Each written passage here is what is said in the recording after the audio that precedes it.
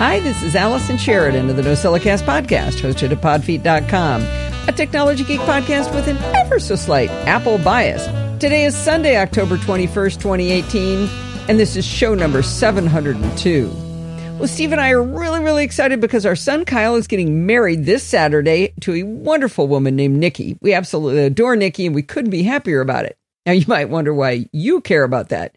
Well, we got the rehearsal dinner on Friday, we got the wedding on Saturday, the goodbye breakfast on Sunday. So I'm just guessing it's going to be hard for me to have the show ready for you on Sunday night. So I've decided we're going to have a one-day slippage with the live show at 5 p.m. on Monday night instead of Sunday night. I hope you will all survive waiting that extra day to get the NosillaCast. Well, recently I've been busy with other people's podcasts in the last couple of weeks, and I wanted to tell you all about them. Last week, I was a guest on In Touch with iOS, which is a podcast by Dave Ginsburg and Melissa Davis. Melissa's been dealing with some house issues lately. I could totally sympathize. We've been sharing notes on how annoying it is to have contractors inside your house all day, every day, all the time. But anyway, since she was having those problems, I snuck on with just Dave. We first met Dave at MacStock Expo in Chicago a few years ago, and after watching him speak on the main stage there, I asked him, why are you not doing a podcast? Evidently, I was not the only one to suggest it to him that weekend. He is absolutely a natural, and he knows so much about iOS. I learn from him every time we get together. So he met up with Melissa and hence began In Touch with iOS. Anyway, I was on episode 37 where we talked about iOS 12 tips, and that was, of course, mostly him teaching me things, and we talked a lot about Apple Watch and fitness. It was great fun, and I hope you go check it out at intouchwithios.com.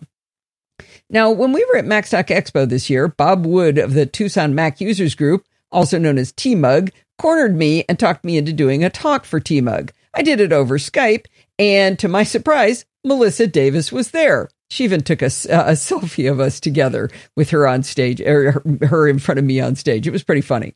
Anyway, I guess the moral of the story is do not go to MacStock Expo or you'll get tricked into podcasting and presenting and meeting fun people and making new friends.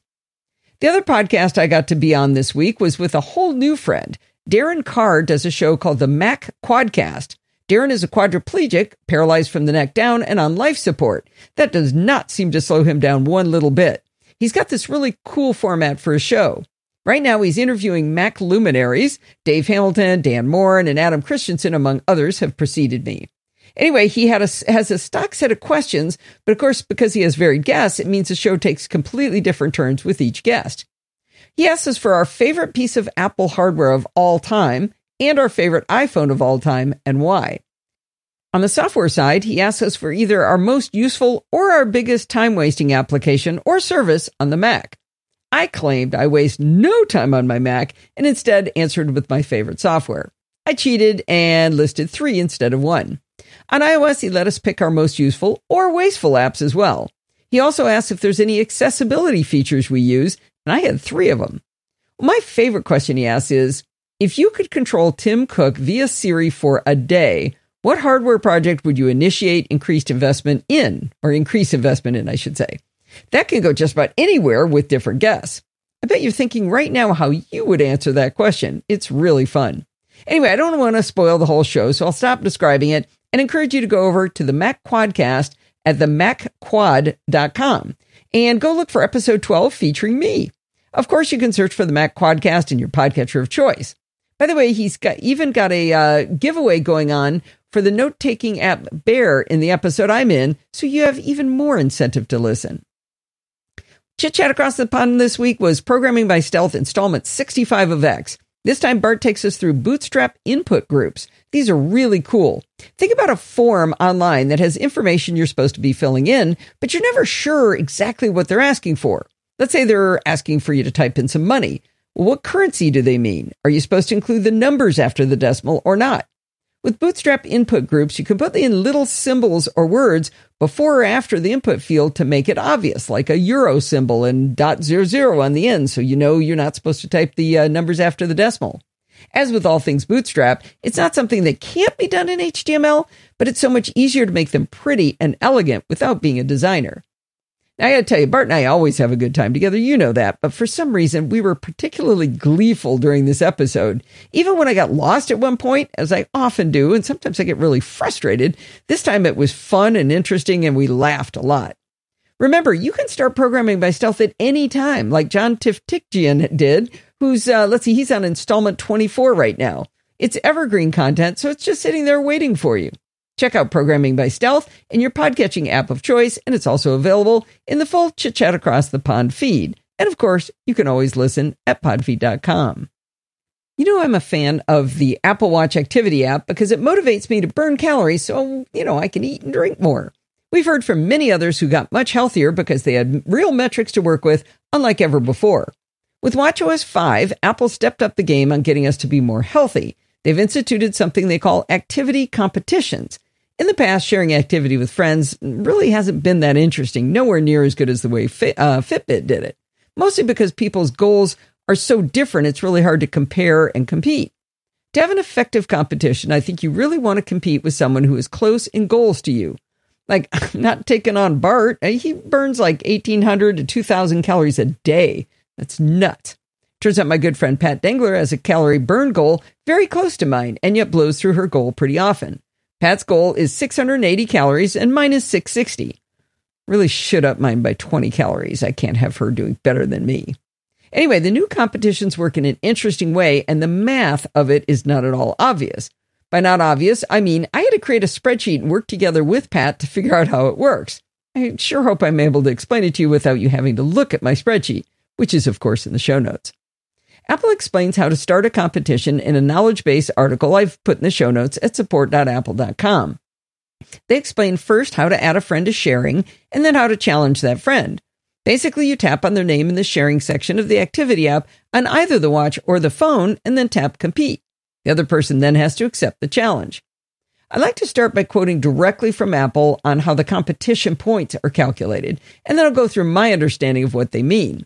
They say, during the competition, you both earn points by filling your activity rings. You get a point for every percent that you add to your rings each day, and you can earn up to 600 points a day. That's a max of 4,200 points for the week. That sounds simple, right? But how exactly is that calculated? And more importantly, are there strategies you can employ to win? The most obvious strategy to win a contest is to lower your goal, but both Pat and I are far too honest, and we would totally catch each other if one of us tried that kind of sneaky maneuver. So let's assume you're not a cheater either, and see if we can figure out another method to increase your chance of winning an activity challenge. To find the competitions on the phone, open the activity app, then tap on sharing, and you'll see all of your competitions at the top. When you tap into the competitions you want to view, you'll see a whole bunch of fun metrics and graphs. The same thing happens essentially on the watch. Pat and I started a competition on Monday, October 13th. The competition starts the next day, so our competition went from Tuesday through Monday. The activity app on the phone, and again on the watch, will show you the progress of the competition. You get some nice bar graphs showing your points and your partner's points. They have the values on the graph too. Now, let's talk about the numbers. The first day, I got 546 points, and she got 411. The second day, we both did better at 578 and 516. But Thursday and Friday, we both got 600 points. Now, I'm not going to read off all the points, but we both got to wondering, how are those points being calculated? How did I get 546 points and she got 411 on day one? To repeat the quote from Apple, you get a point for every percent that you add to your rings each day, and you can earn up to 600 points a day. All right, let's see if I can explain this. Let's take that first day. I got 546 points. My calorie burn was 919. I stood 16 times and I exercised 82 minutes. How does 919, 16, and 82 end up to be a total of 546 points? Well, it's all about percentage of goal on each ring separately. So let's walk through each ring, and then we'll talk about how to balance these points to increase your chances of winning a challenge. Calorie points are the hardest one to follow, but the one we look at the most, so let me start there. My goal was 660 calories. If I burned exactly 660 calories for the day, that's 100% of goal, I would have gotten 100 points. I burned 919 calories that day, So I have to take 919 divided by my goal of 660, which is 139%, or 139 points. Okay, that's the hard one. Stand points are easier because the Apple Watch gives everyone the exact same goal. Stand 12 times in every 24-hour day. That's the goal.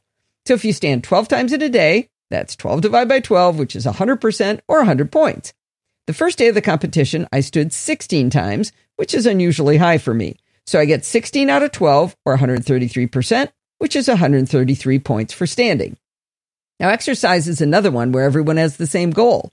We all have to do 30 minutes of exercise a day. One more time. If we do 30 minutes, 30 out of 30 would be 100% or 100 points. Starting to see the pattern here, right? Well, I exercised 82 minutes. So 82 divided by 30 is 273%, or 273 points. Now, to get our grand total points, we add up the calorie points of 139, the stand of 133, and the exercise of 273, which is, ta-da, 546 total points, which is what we were looking for. Now, if anyone's actually counting along, the numbers I just rattled off do add to 545, but without the round-off error, it is actually 546, like they said. That's why you need a spreadsheet. Okay, easy peasy, right? But wait, what about that 600 thing? How does that fit in? Well, let's use Pat's stats for Saturday. She burned 1,147 of 680 calories. I told you she's a beast. So she got 169 points. She stood 14 of 12 times, which gave her 117. She exercised 111 minutes, which was 370% a goal, for another 370 points. If you add all those things up, you get to 655 total points. But they don't let you get any more than 600 points, so she was capped at 600. Now, if you balanced your work between the three types of rings to get all 600 points, you'd have to do double your move goal in active calories, you'd have to stand 24 hours a day, double 12, and you'd have to exercise 60 minutes a day. Using math, I can show you the best way to get your points, because I'm guessing you're not going to be standing up 24 hours a day. I promised at the outset I'd help you win these competitions. When Pat first challenged me, I said it was no fair because she picked the week we had our grandson Forbes with us. Well, I knew it'd be much harder for me to get in a second hard workout in the mornings or to get my first workout done in the mornings, and it'd be nearly impossible to get out of the house for my long walk with Tesla in the afternoon. But it turned out to be the perfect week to be challenged. With me running around after Forbes all day long, I didn't have long stretches of time sitting at my desk writing. Remember we had a short show last week? That's why. I was standing way, way, way more than I usually do. The stand goal of 12 is normally the hardest one for me to achieve. Instead of hitting 12 a day, I had all 15, 16, and 17 stand days. Now let's see why that matters. One stand is worth 1/12, or 8%, which is 8 points. To get 8 points in burned calories, I would have to burn 8% of 660, which is 53 calories. That's about 3/4 of a mile walking at a reasonably quick pace for me, say around 20 minutes of time. So I can stand up for 2 minutes every hour or walk for 20 minutes. Which one seems easier to achieve to you? The exercise points are pretty easy too in comparison. To get 8 points of exercise, you only have to exercise 8% of 30 minutes, or 2.4 minutes. 8 points, 2.4 minutes, that's a good deal. So walk really fast for a couple of minutes, you get 8 points of stand and 8 points of exercise. See how easy it is as long as you know the math? Well, as I mentioned, getting double your stand goal isn't achievable, but make sure you stand every single hour you're awake and put your watch on first thing in the morning and take it off last thing at night. So then, let's see, next I would concentrate on the exercise minutes to get the next easiest points, because 30 minutes, not that long, right? So again, combining exercise with stand credit can really get your points up. Finally, you will have to burn calories to win if your challenger is as strong as Pat. I use the Apple Watch to measure how many calories each type of exercise burns, and then I concentrate on the high-value exercise. So like the elliptical, nowhere near as much as one of my speed walks or one of my runs. Personally, I do recommend having your grandson over to run you up and down the stairs constantly for 6 days. You can totally win an activity competition on the Apple Watch with that strategy. One of the fun things about Apple's activity app is that you get these little badges. I know they're virtual, but Pat and I love them and we'll go out of our way to get them. When you complete a competition, you get a badge for it. You don't have to win to get that badge, and you get more of them the more you do. When you win a challenge, you get a different badge. This one has a gold star on it, and you'd be amazed what I do to get a gold star. I'm always making Bart give them to me for doing my homework and programming by stealth. Now, the bad news is that Forbes has gone home and Pat has challenged me again this week. The good news is my doctor gave me the green light to start running again now that my broken toe is finally healed. I'm going to have to figure out a way to stand up every single hour I'm awake to get as many easy points as I can, but without Forbes' help, I think I'm going to have to set a repeating reminder for 10 till the hour to stand every day. Since I usually hit my stand goal, the Apple Watch doesn't remind me automatically. It only reminds you when you're bad at it. So it'll make sure you get 12, but it won't tell you about 13, 14, 15, 16, 17. You got to get all those points.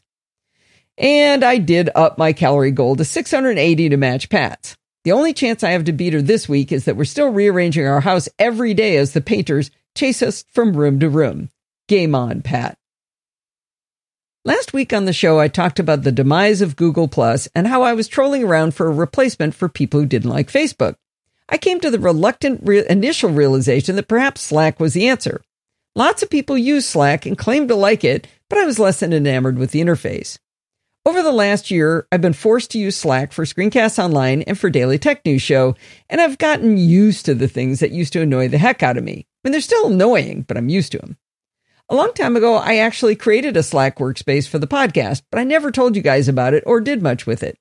Before I recorded the show last week, I dusted off the Podfeet podcast Slack, put on a new logo, fixed up the name, added a few channels, and sprayed around some air freshener. After recording the show, I posted a link to the Slack in the live Discord chat room to see if the live NosillaCastaways wanted to kick the tires a bit and tell me what they thought. Quite a few people went in and started banging around, so I posted a link to our Slack in our Google Plus community, and even more people came in and gave it a look. I thought it might be helpful if I gave you some basics of using Slack, because it's really taking off. I'm very far from being an expert in the tool, but over the last week between us, we've figured a few things out. First of all, let's talk about the interface. Slack can be accessed via pretty much any platform. There's native apps for the Mac, iOS, Windows, Android. You can also get in via the web. The desktop app looks pretty similar to the web interface, so moving back and forth between those two is not problematic. However, switching between desktop and mobile is tricky. I found at least two features that must be accessed in the opposite way between them. We'll get more into that in a bit. The hardest thing to wrap your brain around is the concept of having multiple Slack workspaces. In my case, I have one for the Podfeet podcast, one for Screencasts Online, and two for Daily Tech News Show. Tom Merritt has one for the people who are guests on DTNS Show and another one that's for his patrons, so I'm actually in two of them. Now, when you're in multiple Slack workspaces, you'll see those icons down the left sidebar, if you're on the desktop, hidden on to the left if you're on mobile. When you're in a given workspace, you'll see another sidebar. You'll see new threads at the top, if there are any new threads that you haven't read, or it'll say all threads if there's nothing new. We'll talk about threads in a minute. Next up are the channels, and that's going to be a whole discussion unto itself. Basically, channels are different areas for discussion. You can have as many or as few channels as you like. Next in the left sidebar are direct messages. I hate to admit it, but I really like having a DM capability inside of a community conversation area. Finally, you can add apps to Slack workspaces. I think this is what makes Slack really powerful, is its extensibility. I haven't done much, but I did add the polling app Poll Everywhere. You know, I love me a good poll. Each Slack workspace has its own Slack URL. For example, podfeet.slack.com and dtns.slack.com. But you can't join using those URLs. You have to have an invite URL in order to join, or an admin has to send you an invite directly.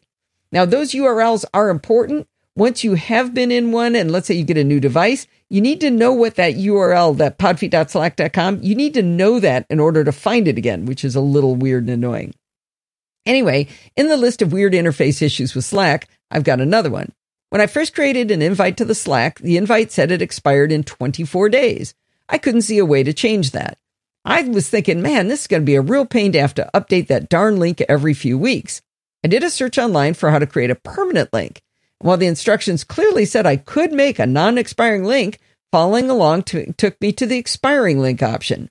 Then I noticed in very small print that I could edit the options, but I could only edit what I'd done if I deleted the original link I'd created. Okay, so I deleted it, asked for it again, and now I had an expiration dropdown that showed 30 days, but I could select longer terms up to and including never for the expiration. Armed with that non-expiring link, I was able to edit the double secret hidden .htaccess file at the root of podfeet.com and that allows me to add a redirect to that long, drawn-out Slack URL. What all that means to you is that you can now go to podfeet.com/Slack to join the new Slack channel for the Podfeet podcast. No permissions required. When you go in there, it's going to ask you for your full name. You can make up anything you like if you'd like to be anonymous. I'm looking at you, George and Dorothy. But, names are nice too. You also get to pick a handle, which is fun. If you get in early enough, you can even have your first choice of names since they're unique within our workspace. You need to give it an email address, which they'll ask you to use to verify. George from Tulsa and I talked about the security policy of Slack, and it turns out they encrypt your data in transit and at rest on their servers. They do, however, have the encryption keys. They say Slack will only disclose customer data in response to valid and binding compulsory legal process. This is also true of iCloud services, so it's not unusual. I put a link in the show notes to the Slack security practices page so you can do some more reading up on it if you like. Now let's take a look at channels. Channels are specific topic areas. In a business environment, you can see where you might have a big team of people working on sub-projects, and everyone doesn't want to have to dig through all of the chatter to get just to what they want to know. In the Podfeet podcast environment, though, I'm going to try to keep the number of channels to a minimum. I regretted how many different topic areas there were in our Google Plus community. You don't want to have it where people can't figure out where they're supposed to post. So far, I have created 4 channels: General, NCS Show Off. I wanted to call that NosillaCastaway Show Off, but I'm not allowed to have that many characters in the name, so hopefully you know that NCS means not like NCIS, but NosillaCastaway Show Off, and then Show Announcements, and then I made one called Delete Me. These names are cryptic, like I said, because of the short limit on how long the names can be. The Delete Me one is there for a very good reason, because in our list of weird and annoying things about Slack is that channels are very hard to discover. You can be invited into a channel, and some can be private invite-only channels, or you can attempt to find the public channels on your own. On the Mac and on iOS, you'll see the word channels followed by a plus in a circle. On iOS, if you tap on the word channels, nothing at all will happen. But if you tap on the plus, you'll be shown a list of all the available public channels. If you have the privileges to do so, there will also be a create button to create new channels. Now, on the Mac, you have to do the exact opposite method to get into a channel. If you tap on the plus sign, you can only create channels, given the privileges. You cannot see the available channels.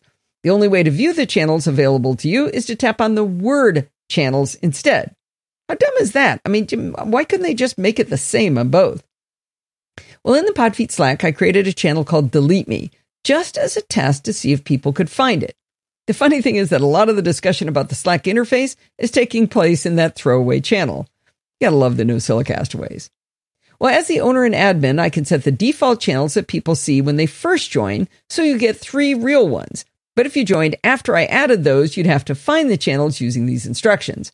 I think it might be a good test to see if you can find the Delete Me channel and join a bunch of people who are messing around in there. Oh, Rob Raitt and Alistair Jenks and Jamie Cox were in there day one. So a lot of people are having fun just trying to find the channels. By default, all members have a lot of power. When I told the NosillaCastaways in the live chat audience about Slack, I mentioned that anyone can make a channel and that I would leave it open like that until our youngest NosillaCastaway, Toby, started going crazy. Within about 2 minutes of me telling them how to get in, Toby had created 3 very silly channels. So now you guys can't make your own channels. But like I said, it was good that I did it that way because Toby forced me to figure out how do I stop people from being able to mess with the channels. Now, let me, by the way, if there's one you really want and it makes sense, I'll add it. But like I said, I think fewer is better.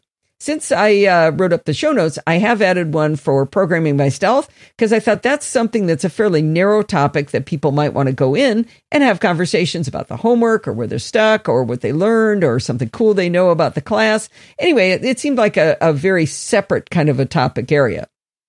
Now, Jamie Cox started really poking at the channels thing, and he discovered that channels can have a topic and that anyone can change it.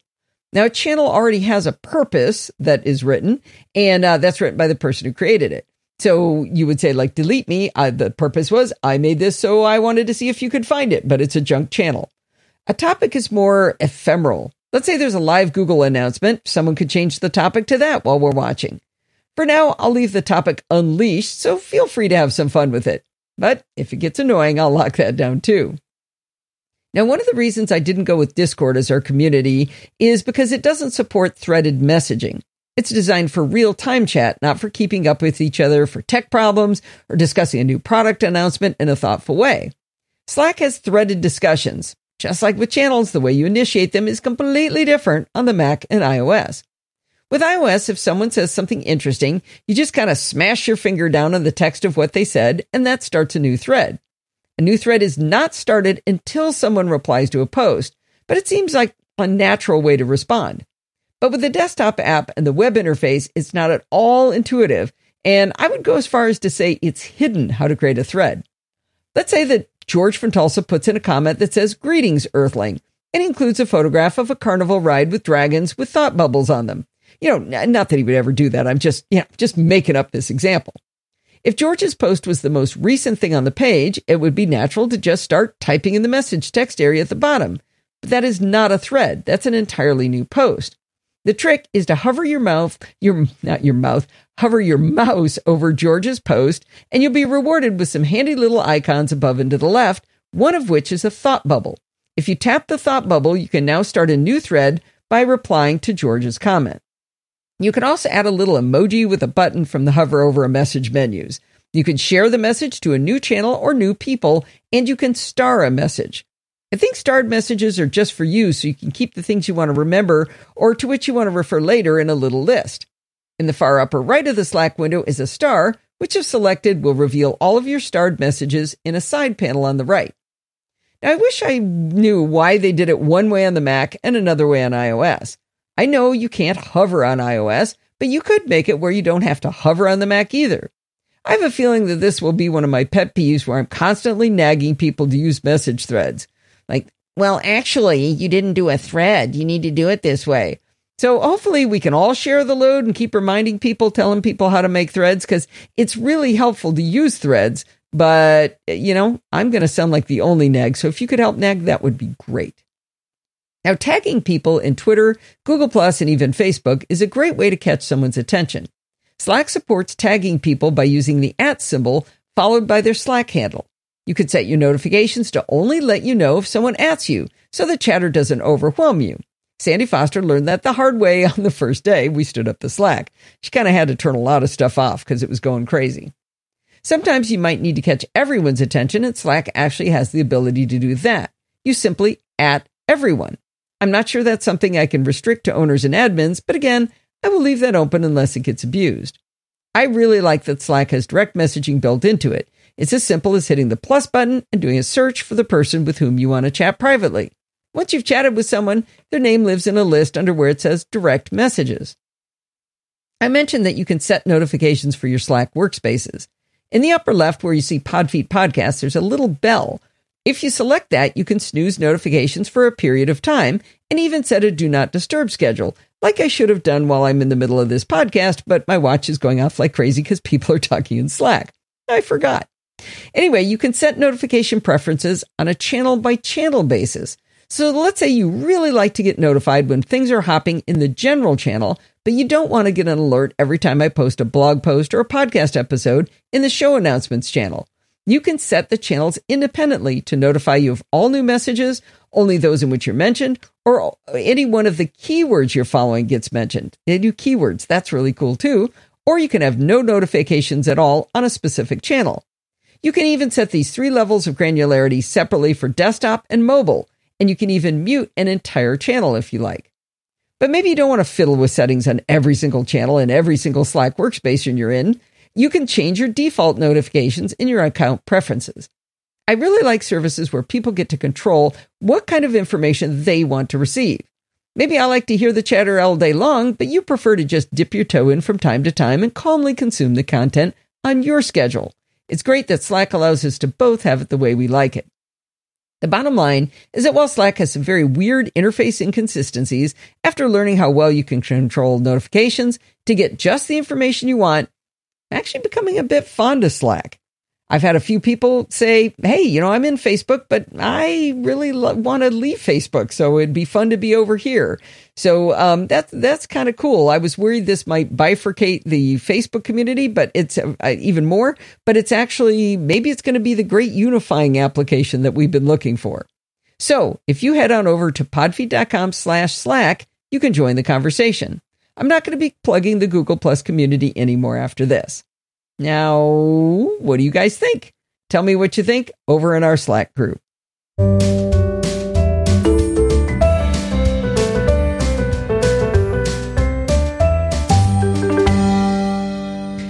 Well, speaking of Slack, Russ Sherman sent in an audio dumb question to us. This one is interesting because there isn't a definitive answer to his question. It's a matter of opinion. And he doesn't just want my opinion, he wants your opinion too. Let's have a listen to Rush's question. Hi, Allison, it's Rush, and I've got a dumb question. What makes a good activity goal? This question is a broad one, but intentionally so, because what I'd like to hear are your thoughts, as well as maybe those of Steve or Bart or any of the Nozilla castaways that have thoughts on how do you set a good activity goal. It came about when I was thinking about buying the Series 4 watch, and one of my favorite apps on the iPhone is the Activities++ app, which you've reviewed, I think, on your blog as well as on Screencast Online. That app alone has helped me with the Workouts++ app to no longer need my fancy Garmin Forerunner watch, which I've used in the past. Instead, I'm able to use that and monitor streaks of closing my rings. However, I'm currently at a 40-day streak, and I'm asking myself, if it were 1,000 days, would that really be a good goal? At what point does a goal and hitting it for so long really sort of indicate that maybe your goal is too easy? I know it's a balance of time and other things, and it can probably change over time. So thanks for considering my dumb question. Well, thank you, Rush. This was fantastic. What a great question. I would love it if everyone with an opinion on what they think is the best way to figure out a good activity goal is for Apple Watch and iPhone. I would love it if you guys participate and send in your opinion. If you have an opinion, you can do it a bunch of different ways. You could email me your answer at allison@podfeed.com. You could put it in our Facebook group, or better yet, put it in our Slack over at podfeed.com/Slack. Well, I didn't talk about any hardware products this week, but if I had, I would have told you how you can buy them at Amazon. Maybe you know this already. I might have mentioned it in passing, but if you buy Amazon products from the links I provide in the show notes, a small percentage of what you spend will go to help the show. It's about as painless of a way of supporting the show as you could possibly hope. So the next time I mention my Heil PR40 microphone or my Logitech C920 webcam or my Samsung T5 external SSD, know that buying through those links keeps the NosillaCast and all of the fine shows at the Podfeed podcast ad-free. Thank you so much to all of those of you who do it already, in advance to those who are about to start. And remember, if you're from other countries, we have links for you too. Check those out at podfeed.com/Amazon or podfeed.com/funwithflags.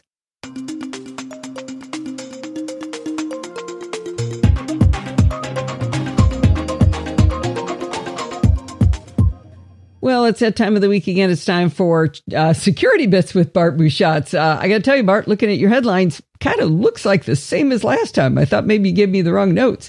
We got some Facebook. We got some hacks here. We got some Bloomberg. A bit of deja vu, all right. Yeah, that is a fair way to look at it. But there's some new news as well. It's been a busy 2 weeks in the security world. No danger of having a lack of things to talk about. All right, good. Well, we should tuck in then.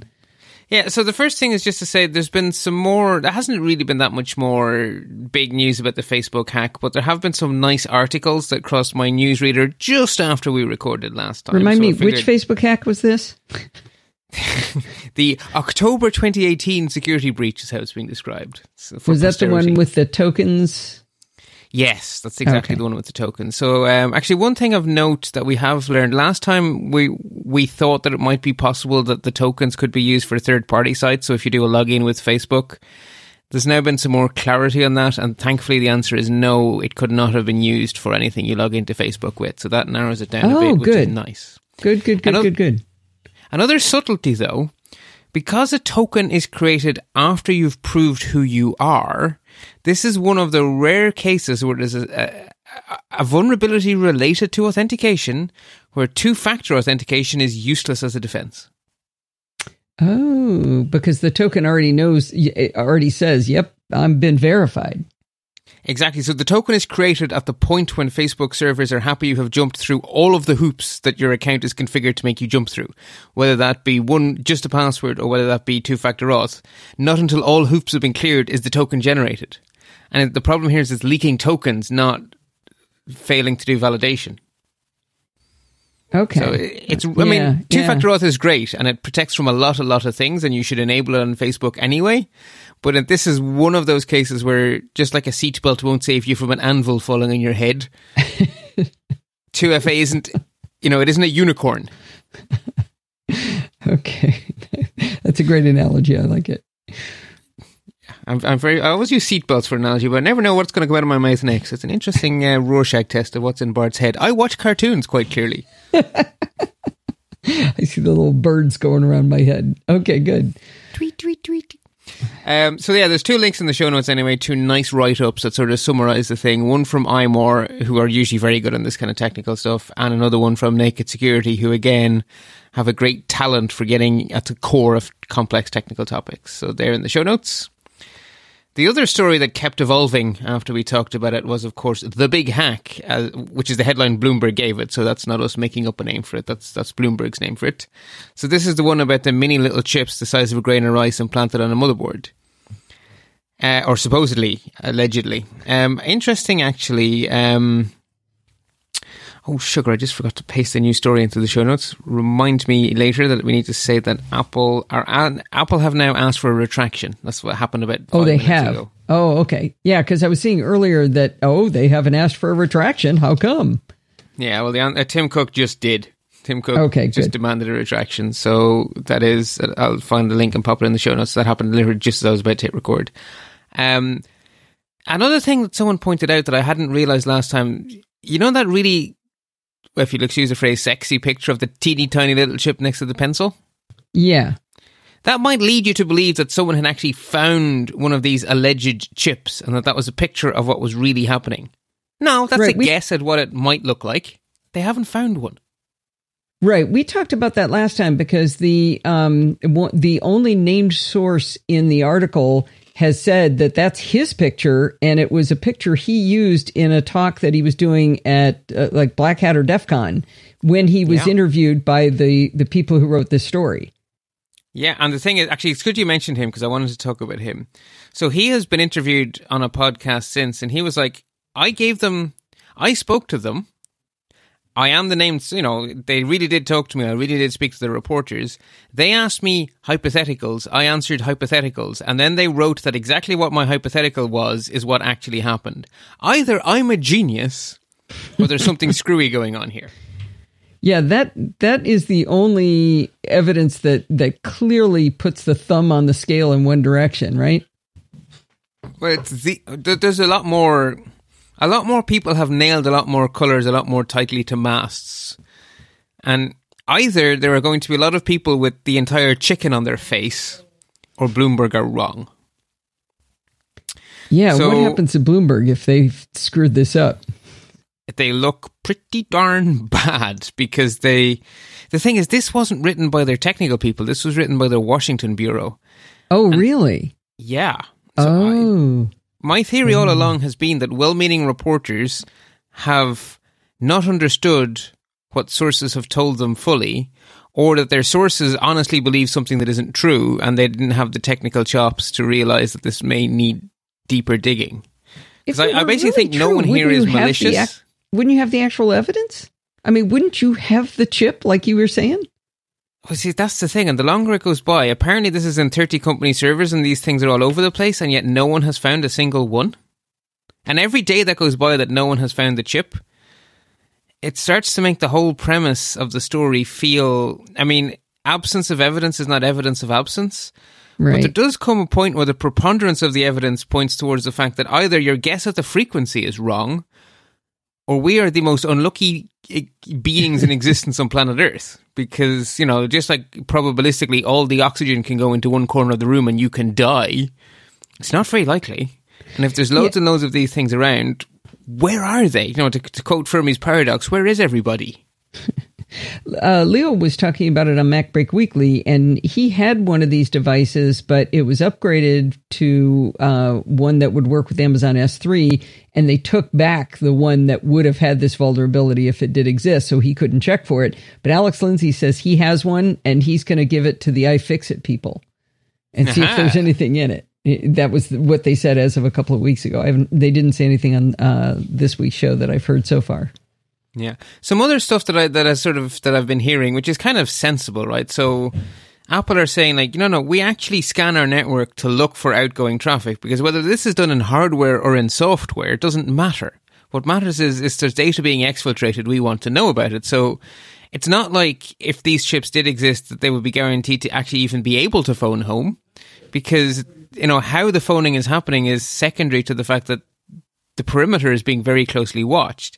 And then I heard John Gruber say that he had a source inside Apple saying that they actually photograph the motherboards of servers that arrive and compare them to known good photographs to make sure that there is nothing different. Oh, okay.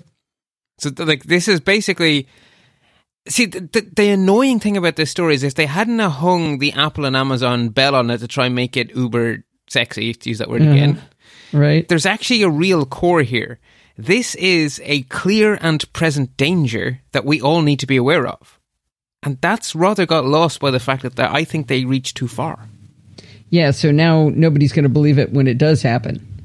Yeah, or no one's going to take it seriously, the fact that this is exactly the kind of thing that large corporations and governments need to be defending against, because this is extremely plausible as an attack, which is why the one named source, was able to tell them, hypothetically speaking, this is how it'd go. Right. Because this is really possible, and it's also a real danger, but that's been completely lost because they reached too far. They tried to hang Apple on it because that will get you more clicks. And it's very worrying, actually, that the actual security news has been completely lost here because Bloomberg wanted a bigger story than they had. It's most annoying. But anyway, speaking of people nailing colours to the mast, Apple wrote a letter to the Congress of the United States of America, basically saying this is simply wrong. The full letter is linked in the show notes. They don't leave themselves wiggle room.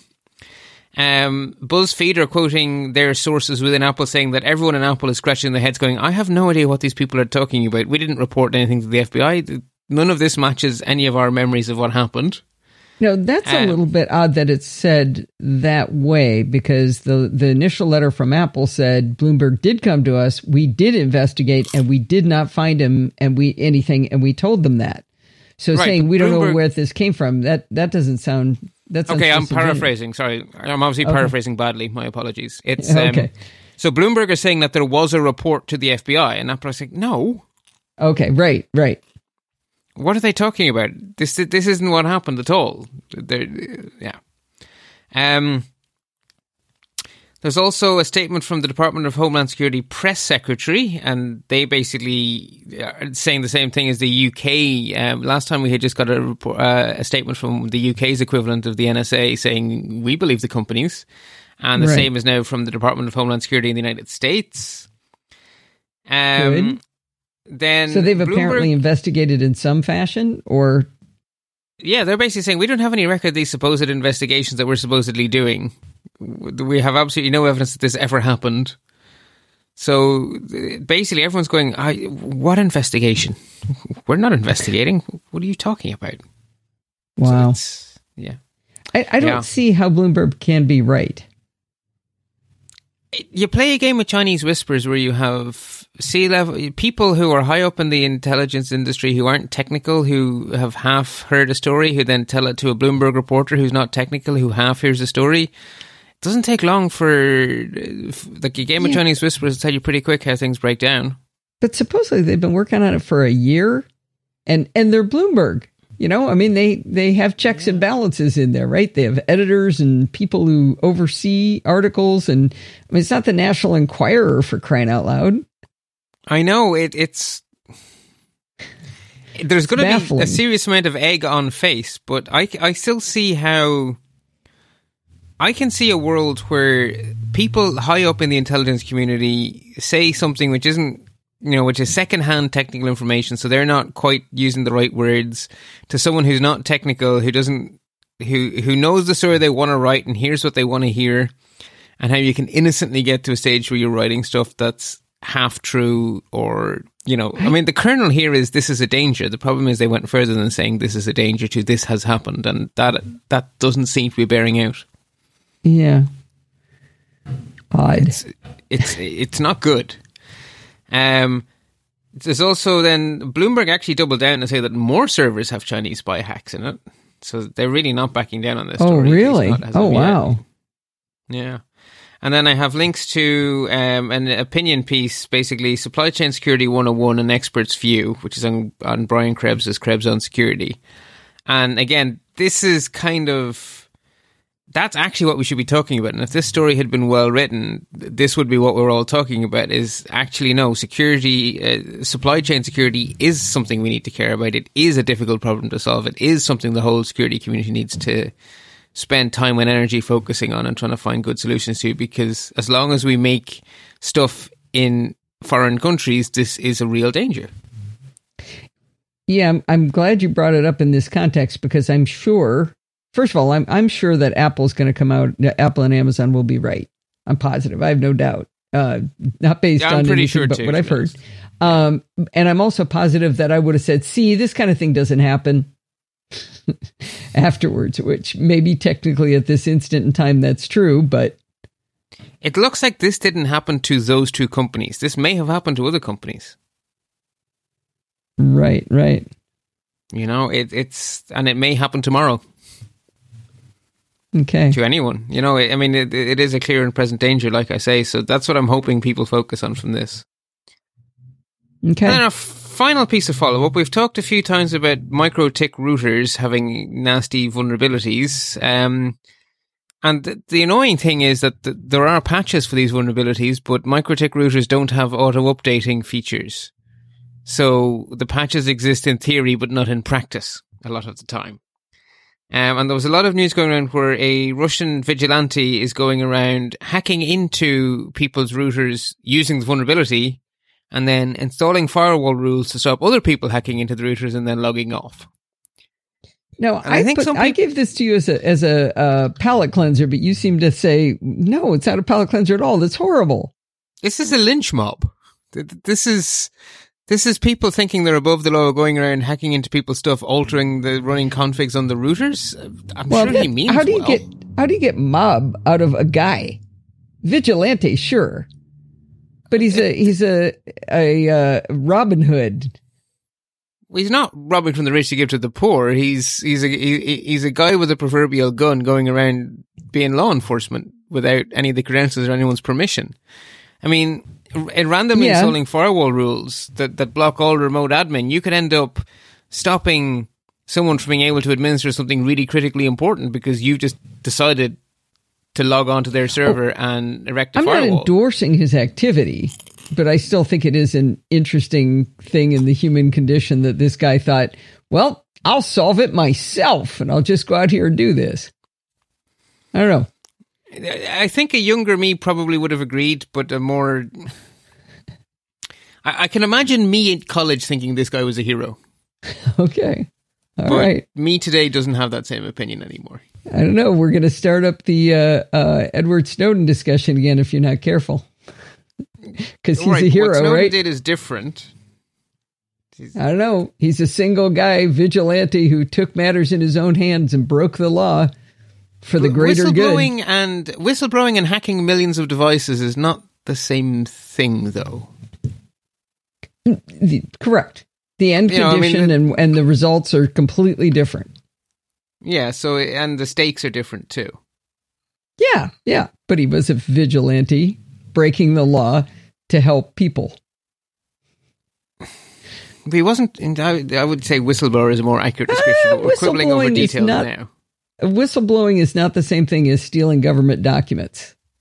Well, it depends on the country you're in, because there are countries that have laws that explicitly make whistleblowing something that you can legally do as a legal defense. So if this would have happened in Ireland has a whistleblower's charter, so in Ireland it would be officially whistleblowing, and he would be an official whistleblower, and he could go to court and say, I was whistleblowing, and the judge would have to evaluate his claim based on criteria specified in law, and then he would either be a traitor or a whistleblower, and the court would decide.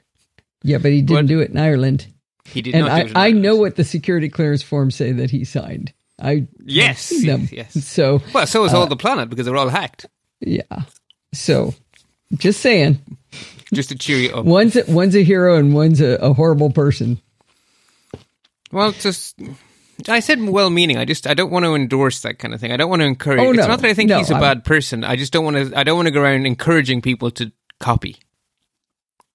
Yes. I'm not saying. Yeah, I'm not saying he's bad. I'm saying it's misguided, and please don't copy. Okay. So we have two security mediums. The first one you've already sort of partially talked about because it affects the NoSiliCastaway community. Because, the community started on Google Plus and then became Facebook or Google Plus as you wish.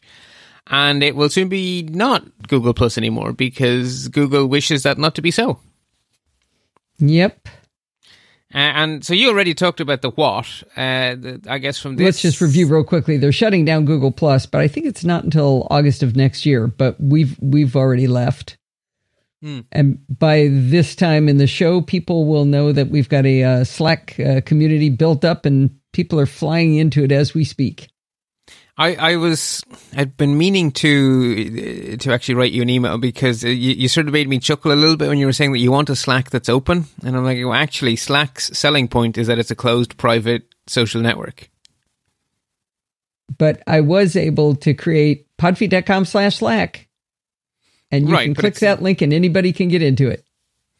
Okay, so you really have sort of pushed them, a public-private space is an interesting concept. I mean, their whole big thing is they're about creating a private social network. That's what they're all about. Yeah. Which I like. So it's sort of private unless you know the secret code to get in, and I told everybody the secret code. So it's a private one where the code is published. Cool. No, I was just chuckling to myself that what you wanted from Slack was exactly what Slack said they were not about giving. But anyway, you got there in the end, so it's all good. Yeah, and it is kind of, for the kind of people who don't want to be in a Facebook community, I can't think of a more 180 degrees diametrically opposed social network to Facebook than Slack. Oh, good. Because their business model is, a freemium service. So it's about selling a product, not about selling ads.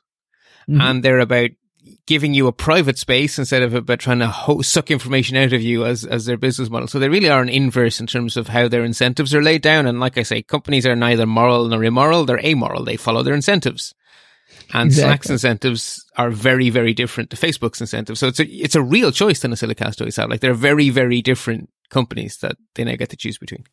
Yeah, my first thought was maybe I shouldn't tell the Facebook side because then that'll bifurcate the Facebook people. But then I thought maybe it won't bifurcate. Maybe it'll unify, and everybody says, "Okay, we're over Facebook. Let's go. Let's all go over to Slack." I wonder what will happen. We shall see how the NoSiliCastaways vote with their keyboards. Yeah, it is another place to go, and that's a barrier to act. You might go over and join it right now, but whether you'll go over and check on it all the time, I don't know. We'll see. Yeah, and I guess it depends on how people configure the notifications, whether they end up going once and never going back. It will be very interesting to see because it's very different. On the other hand, it's no more non-Facebook than Google Plus was. So if people can check their Google Plus... Yeah, but if people were in Gmail, it was right there, so they sort of had that. But I will have also already talked about this, but just for your edification right now, you mentioned notifications. You can go bananas configuring your notifications. You can have notifications different by channel within a Slack. Yeah. So you can say, okay, I want to see all of the show announcement stuff, but I don't want a notification of anything in the general section unless somebody uses my name. Or only unless someone says this one keyword hack. It's really, really granular.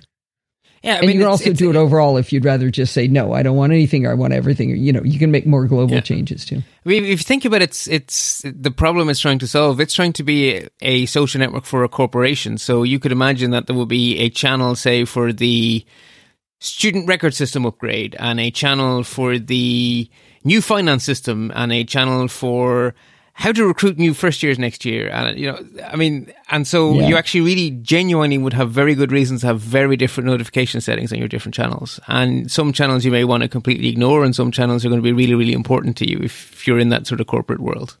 Yeah. Anyway, I like Slack.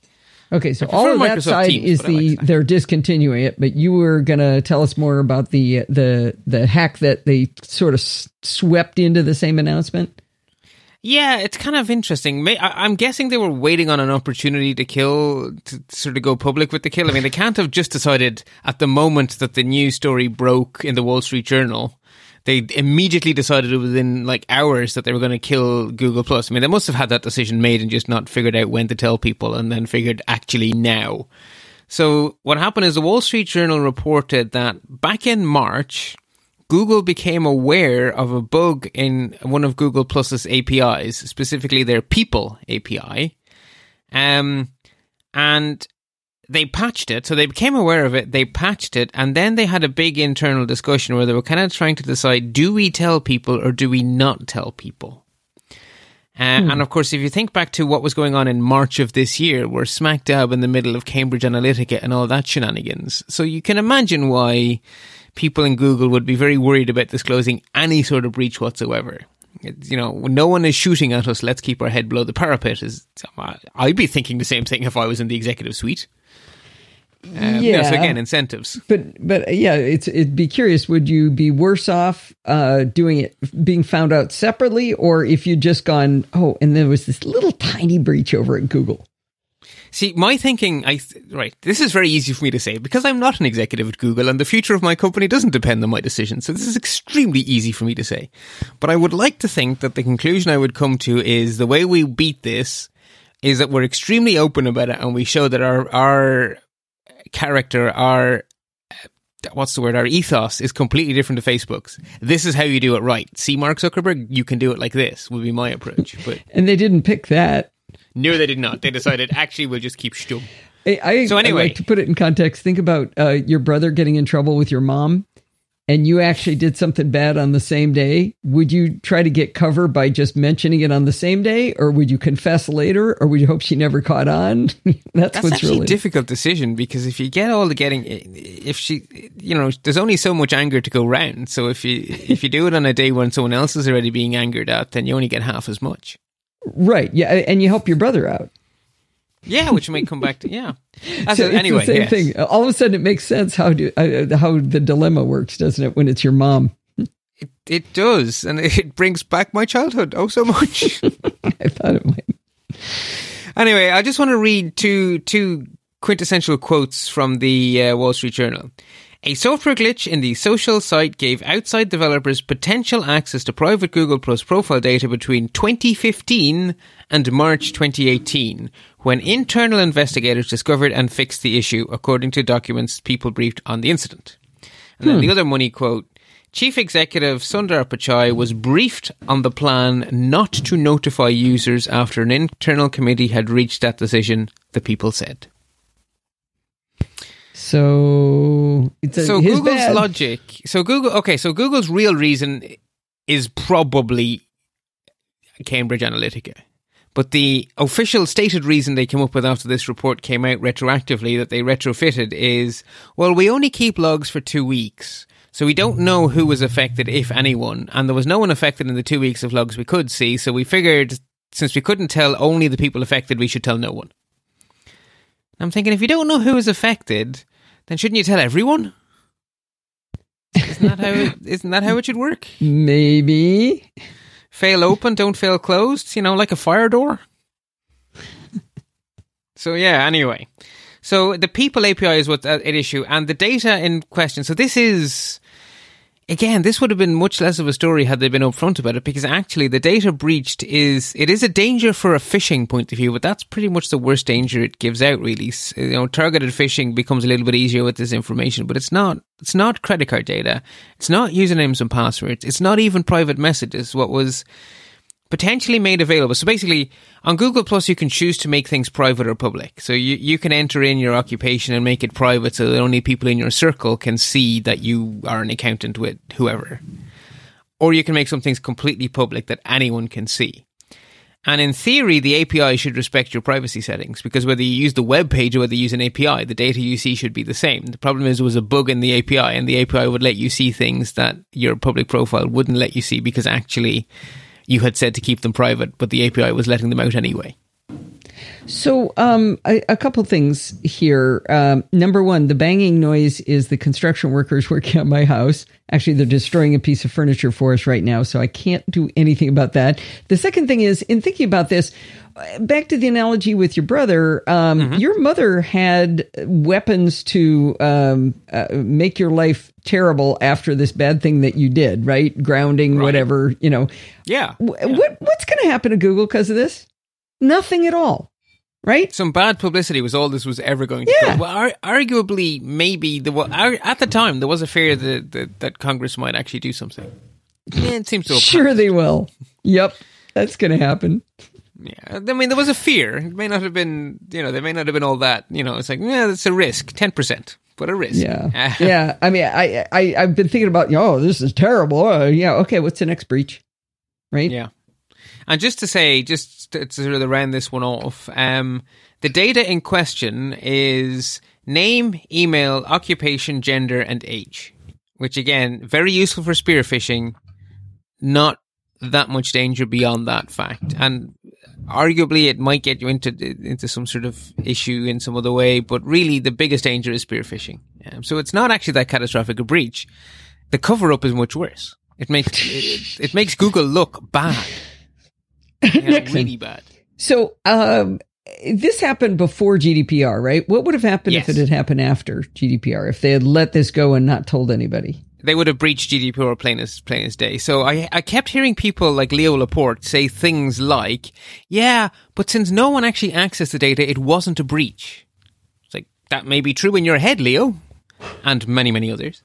But the GDPR is very clear on this. A data breach is an exposure of information. Whether someone actually, if you left the door unlocked, then you had a data breach. Whether anyone ever came through that door, whether anyone ever even rattled the doorknob, does not matter. It is a waste of your time and energy to try to figure that. Well, not a waste of your time and energy, because it's good to be able to tell people exactly what happened. But from a GDPR point of view, it is a breach. That would say that a vulnerability is a breach. And I didn't think a vulnerability was. Okay, if the vulnerability would allow an attacker to access personal data, because GDPR only cares about data, it doesn't care about hacking, it only cares about data. Right. So if an API allows data to be accessed that should be private, that is a data breach. Whether or not anyone ever called the API function doesn't matter. It was exposed. So the analogy is if you left the house with the front door open, it doesn't matter if someone walked through the front door or not, you left the house with the front door open. Or you left the bank safe unlocked. There's going to be millions of these a year then. Right. Because there's vulnerabilities all the time. Yes. And there's probably been a flash vulnerability so GDPR while we're says talking. it is a breach, right? So GDPR says it is a breach. So that bit is unquestionable. It is a breach. The question under GDPR then becomes, is this a notifiable breach? Okay. Right. And then there's a whole other set of criteria that come into play. So the first thing that comes into play is what type of data is it? And if it's data that is that is considered sensitive, then it becomes absolutely compulsory to notify. And in other situations, it becomes encouraged to notify. But it's not a case of we will sue the pants off you. Okay. But I'm just saying that, all of this argument I kept hearing about, well, did someone or didn't someone? That's irrelevant. Doesn't matter from a GDPR point of view. What matters is that they left the door open, and then the question is, well, what was behind the door? And in this case, I would have to go read up in detail whether any of the fields I just read out earlier would force a disclosure. It's possible that because there was no medical information in there, the email address I'm not sure about if that would count as enough to make it notifiable. Had there been bank details, it would have been an open and shut case. Had there been medical details, it would have been an open and shut case. Had it been usernames and passwords, it would have been an open and shut case. But I'm not sure with this information, name, email, occupation, gender, and age. Probably actually not force notify. Okay. If memory serves. All right. I'm going off memory here. Memory's dangerous. But anyway, the key point that struck me was everyone was fixated on whether or not anyone used the vulnerability. It doesn't matter. What matters is what the data was. And I think in this case it wouldn't have been forced notification. But it would have been a breach, which they would have had to tell the Data Protection Commissioner, who would have then said, yeah, that's fine, you don't need to tell people. And actually, that would have been perfect cover. Because if they had told the Data Protection Commissioner, and the Data Protection Commissioner said, yeah, that's fine, you don't need to notify people, then they would have been completely covered. Because then they wouldn't have decided not to notify. Right. That's where you tell grandma, and grandma says, no, don't tell your mother. It's fine. Yeah, it's exactly. No, it's fine. Thank you for being responsible. You're grand. Carry on. Right. Which is a much easier thing to say than we decided to cover this up so we didn't look like Facebook. That's just not a good look. Not a good look. Right. Now, the second story was one of those moments this week when my heart stopped. This crossed my inbox, and the headline was, Critical SSH Vulnerability, Act Now. I was like, no! I mean, as a Linux sysadmin, that is auga. And the first few sentences made it sound even worse. So the problem is in something called the libSSH. And libSSH sounds exactly like the canonical implementation of SSH. I mean, if I was going to name the library for SSH, I'd call it libSSH. And so my immediate thought was, oh no, this is everywhere. Okay. And so I looked on a server for the name of all the installed packages I grepped for SSH on the list of all installed packages, and I saw libSSH2, and my heart sank even further. It's like, oh no, this is part of Red Hat Linux. Poop. This means it's in Ubuntu. This means it's in CentOS. This means it's everywhere. But then I read a little bit further into the fantastic reporting over on Naked Security, and I discovered that libSSH2 and libSSH are utterly unrelated libraries that have nothing to do with each other whatsoever. Somebody just got lazy naming? Basically, I think the way it went is someone didn't like libSSH and just basically went, yeah, well, we're the improved version. We're libSSH. Oh, okay. Okay, so it would be related, but it's been redone? No, it's related in the sense that it aims to solve the same problem. Okay, but written separately. But not in that it shares code, not in that it shares people. It's just someone basically went, I can do it better, and I'm going to call mine too. Oh, okay. So initially, I was panic stations. It is in libSSH. Now, when it comes to SSH, actually, the biggest player out there by 1,000,001 miles is OpenSSH, which I should have realized, but I was too busy panicking. And OpenSSH is from the BSD people, and it has nothing whatsoever to do with libSSH, and OpenSSH is what powers every Linux distribution I am aware of. There might be one somewhere powered by something else, but pretty much it's always OpenSSH. OpenSSH is what powers the Unixes, and OpenSSH is what powers the SSH client, or server and client on your Mac. So Linux, Unix, and Mac covered off. Oh, Windows, not vulnerable. But hey, before you go one more step, I realized I didn't do my job. Bart, what's SSH? SSH stands for Secure Shell. It is the encrypted replacement to something called Telnet. So it's a way of getting a command prompt on a remote machine. But SSH takes that a step further and allows you to basically put any network traffic between two computers can be encrypted using SSH. And the most common use is to get a command prompt or to send files. So SFTP uses SSH and SCP uses SSH. And then if you just say SSH, people assume you mean the secure version of a remote terminal. So while many of the people listening would not ever directly use this themselves, they should care deeply that if every server they talk to on the internet was to be vulnerable to some terrible attack. Yes, because this actually what we forgot to say at the top of this was, so what was the vulnerability, Bart? You could convince the server you had already authenticated, and it would believe you. Oh. So the server says, stop, halt, who goes there? Give me your username and password. And you said, no, I told you already. And you said I was fine. Oh, all right, then come in. That's actually as bad as the vulnerability was. These are not the droids you're looking for. Right, yeah, pretty much. I mean, that is how catastrophic this was. It was a complete authentication bypass. So yes, every server you connect to that has SSH on it, if it was running this dangerous version of SSH, anyone could hack that server, so that would affect you. The other way it affects you is that a lot of things happen over SSH that are not SSH. A classic example being GitHub.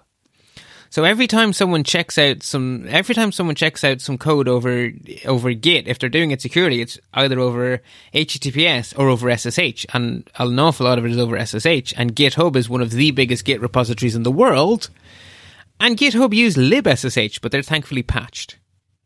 So there is a patch to this. Actual victim, there is a patch, yes. Okay. So the biggest actual genuinely vulnerable thing was probably GitHub, and it is already fixed.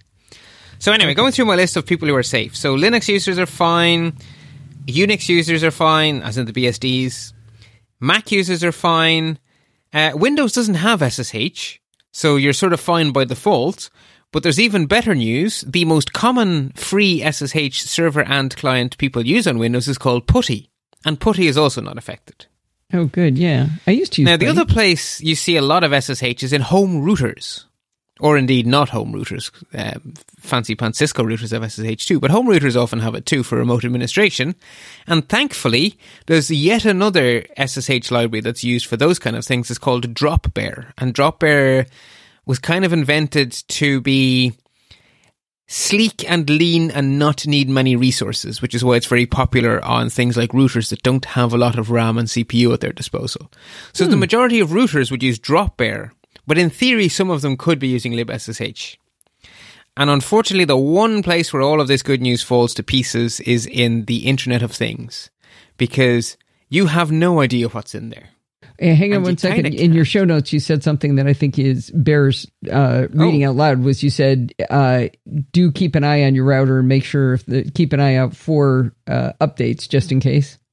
Yeah, so basically the way I put it in the show notes is, if in doubt, update your computers, VMs, routers, and SSH apps.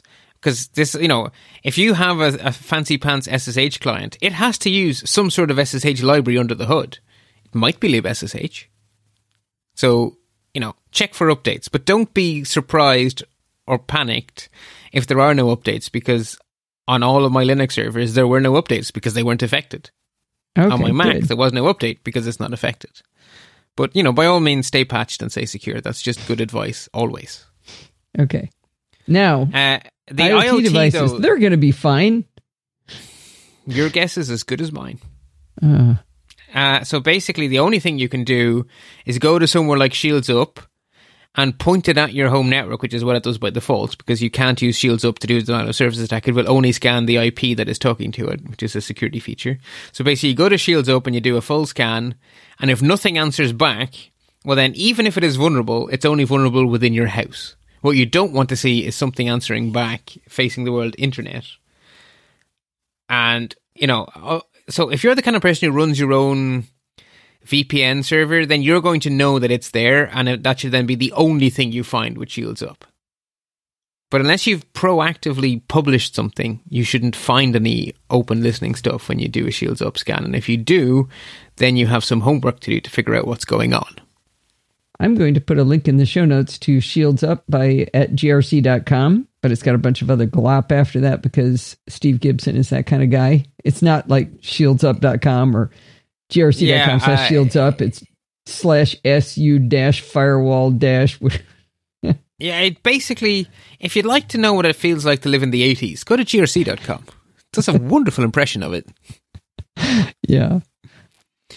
So anyway, the last thing I just have in the show notes is some links. The single best article in this whole thing is from Naked Security. They did a really nice write-up on it, which they then followed up today with a really nice video of it, where they have their security expert on camera, and then the guy holding the camera asks him questions that he answers. To be honest, I found it easier to read the write-up, but if you just want to put something on in the background while you do something else, then the video is actually good for that. There's no point in watching the video. It's just a guy in front of some potted plants.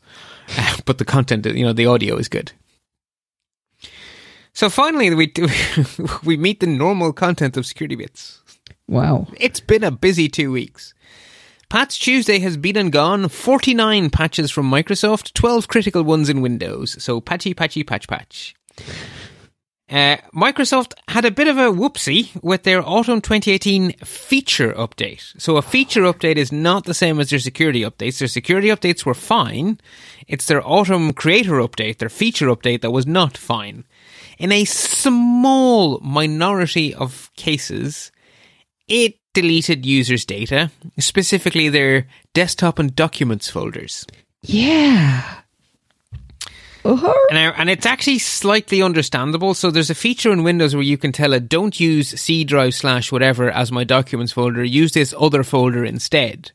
And when that feature was enabled, Microsoft, or the Windows 10, assumed that meant that the one on the C drive wasn't needed, and it deleted it.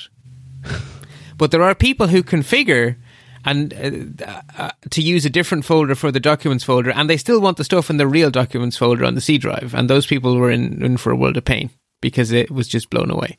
So they have they're helping them get it back somehow. I don't understand that, but well, if you get to these things quickly, you can simply undelete, because nothing really deletes anything these days. All you do is you tell the operating system to ignore those files. It's basically pretend that's empty space. Unless you do a secure delete, that's all you're really doing. Which is why we've had undelete features since way back in the days of Norton. The thing is, if you wait for a long time, well, the quicker you undelete stuff, the better you're going to get away with it, because nothing's going to have been written on those now free sectors, because they're marked as free. Oh, okay.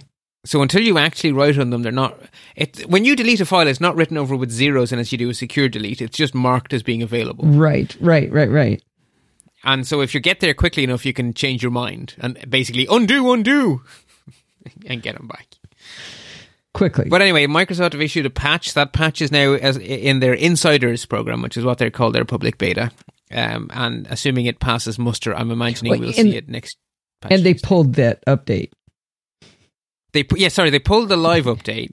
Right. And then they patched within a day or two, and the patch is now in their Insider program. Right. And then, just as before we recorded, Microsoft released an out-of-band patch for the Yammer desktop app, which could allow a remote attacker to take over your computer. Which sort of left me going, well, a remote attacker taking over your computer and an out-of-band patch, that sounds important. I guess that goes in the show notes. And then I went, and is anyone actually using Yammer? That was going to be my first question. My second question is, did they tell the GDPR? Did they tell the EU Commission? Well, no, because this is not a data breach. This is a bug in a piece of software. That's a vulnerability. You said a vulnerability. Right, I explicitly said it's about data, not about vulnerabilities. It's not about hacks. It's about data. Yeah, but if a vulnerability for the desktop app allows people to get into your data... But no, it allows people to hack your computer. Right, which would allow them access to your personal data. No, the GDPR doesn't go that far. You have to be the holder of data. You have to be a data controller, and then you have to have... It's then your responsibility to secure that data, and then you have to have made a boo-boo in securing that data that you are the data controller of on behalf of the data subjects. So Microsoft is not the controller of the data on my computer when I use Microsoft software that has a vulnerability? Exactly. I am. Okay. Oh, interesting. Yes, you are. Exactly. So if you were a corporation and you had put your customers' data into Yammer and Microsoft had made a boo-boo and Yammer had messed up, then you as the data controller would have a responsibility to tell your clients if they had actually been affected by this. I don't see how that would happen with Yammer. But if you were using MySQL and there was a bug in MySQL that you didn't patch, then you as the data controller would be responsible, not MySQL. Got you. Okay. I'm glad we argued one more time. Yeah, it's fun. Yeah. But yeah, the Yammer makes me laugh. Speaking of private networks, that one is so private it has nobody on it at all. Anyway. Apple also pushed out some updates. iCloud 7.7 for Windows. That one sort of caught my eye. We don't see that one updated very often, but they updated it. And also iOS 12.0.1, watchOS 5.0.1, and tvOS 12.0.1. And then those were security updates. I thought they were just regular old updates, but there's always some security stuff thrown in. Well, there's not always, but there is in this case. Oh, okay. All right. So if I mention them, then there is. Okay. That's what it comes down to. Also, on a related note, some people in Reddit discovered that if you try to put up a fake keyboard, iOS 12 on a web page, iOS 12 will detect that it's a fake keyboard, or at least it has some detection that detects many fake keyboards and stops them. Which is a really interesting. Yeah, it's a really interesting feature that Apple never crowed about. It's just in there. Someone stumbled on it while experimenting. Oh, yeah, because somebody would make a fake keyboard, hacker, wouldn't they? Yeah, basically someone went, "Oh, I wonder if I could use this to hack." Oh, no, I can't. Which is interesting. Yeah. And then finally, WhatsApp have patched both their Android and iOS apps to fix a critical vulnerability. So if you're a WhatsApp user, allow your apps to update on your relevant mobile platform. Okay. Hey, before we get to notable news, I have a real life story about, the scammers that call you up and tell you that you've got Windows or a problem with your Microsoft on your computer. Mm-hmm. Well, a friend of mine fell for it. Oh, no. And, he had a Mac. And they charged him $100 and he paid that. And then they told me he owed him another $400 and he paid that. And then he didn't tell me until this week, and he's been, it happened in February. And eventually he got angry with them. They kept calling him, and he'd argue with them and everything. And he told me he wanted his money back. And they told him, okay, we'll give you your $500 back. We'll give us your routing number. We'll send you the money. And so he gets the money and he looks, and it's $2,000 instead of $500. What? And then they contact him and they go, oh, we made a mistake. We didn't mean to give you $2,000. We've put that in suspense. And if you give us the $1,500, then we'll give you the $500. He didn't. This is good, when he because I know how that story scam. would have ended. They would have then gotten, And when he wouldn't do it, they locked him out of his Mac. So they actually got him to install malware. Oh, they've been in his Mac since February. And he didn't tell me. And he now has his computer over at some computer shop who's going to, quote unquote, clean it up. And I keep trying to tell him, like, no, you need to erase it. It doesn't matter what's on there. You have to erase all of it. And by the way, have you changed all of your passwords? And he said, well, I've done some of them. Oh, no. So this was on a Friday, and he kept beating himself up about it. And I had already had plans to teach him how to use 1Password on Monday, he and his wife. And I said, look, sweetie, you can berate yourself through this weekend. Okay, it's all your fault. You're terrible. You're ridiculous. You should never have done this. And on Monday, you're going to be over that because we're just going to go forward and we're going to get you on 1Password. And he actually came up with a good idea, albeit fairly late. But he said, how about if I change all my passwords tomorrow or today to the same thing, and then on Monday we'll change them all to different things. That's make a good one. Approach. Yeah, it really isn't. It isn't a bad idea at all. So he is hard at work trying to populate 1Password as we speak. Well, good. But my heart broke for him. You're right. There's no point in beating yourself up. Move forward. But that's a very cautionary tale because, ouch, that's expensive. Yeah. Well, and who knows what they got into, right? To his knowledge, they didn't get any of his money or anything. So, well, apart from the $5,000. Oh no, it was $500. Still. Do you have $500 to throw away? Nope. No. It's half an iPhone 10. Exactly. Anyway, so, keep alert to your relatives that if this is a real thing, your relatives and your friends that may not think that this can't be true. Actually, and with the Christmas season coming up, may I make a suggestion? Something which parents of adult children may want to consider as a gift: buy a family 1Password account. They've updated the account. So it used to be that you got 5 licenses, but they've actually changed it. So you can actually buy whatever number of licenses you need. Oh. And you can set up multiple shared vaults with different people. So if you have 2 married kids, you can set up a vault for yourself and your significant other. So everyone gets a private vault, is how it works with 1Password family. And then you can set up shared vaults. So you can set up a vault for absolutely everyone in the extended family, which would probably not have very much in it, but it could be useful for, if the worst happens, here's some things you need. Right. But then you can also set a separate vault for each couple. Right? So. Oh, for them to have a share? Exactly. So, for Kyle and Mrs. Kyle and Lindsay and Mr. Lindsay. Right? And then for Alison and Steve. Right. So basically you end up with a globally shared vault, a shared vault within each couple, and then everyone has a private vault. And if you gift that as a monthly subscription, that's actually real value. And then because it's a subscription, you can download as many copies of the app and as many OSs as you want because you're paying for the, as a service. And so everyone just becomes secure. And you get to have some fun at Christmas teaching everyone how to use it. And my experience has been that people fall in love with 1Password. Yeah, there is a hump to get over. Yeah, there is a hump to get over. It's usually the whole idea of even starting. And then doing, and then fixing them, and then complete and utter joy on the other side. Yes, and the joy comes surprisingly quickly because I had steeled myself for a fairly long battle. And it turns out that I think it was the day after I had, got my dad started, he said in a phone call, "Do you know, this is really nice." Oh, good. Phew. Now, did you enter all the passwords for him? Did you do the setup work? Well, no, because we don't live in the same town. And right. So you did it like over the phone? You explained we it did to him? We did it over the phone. Wow. Because there was an incident Didn't involve $500, but there was an incident, and I basically motivated. said, look, the only way to be safe here is to reset it all. And he went, okay. Wow. That's did. pretty good, because it took hours to get them to where they had like 3 passwords set up by the time I was done.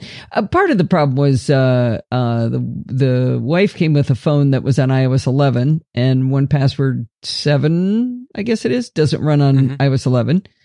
Oh. So we had to wait for her phone to update, and she's like, okay, no problem, but I brought an iPad too, and the iPad was on 10.3.3 and couldn't be upgraded from there. So that slowed us down a little bit. And the third device was a computer, PC, which was entertaining. Running what, Windows Vista? Or? No. It was running Windows 10, I think. But it was, it was fine. 1Password on Windows 10 is tolerable, but you know something? The 1Password for Mac, 1Password 7 for Mac is one of the sweetest applications I've ever used. And I'm beautiful. A picky fecker.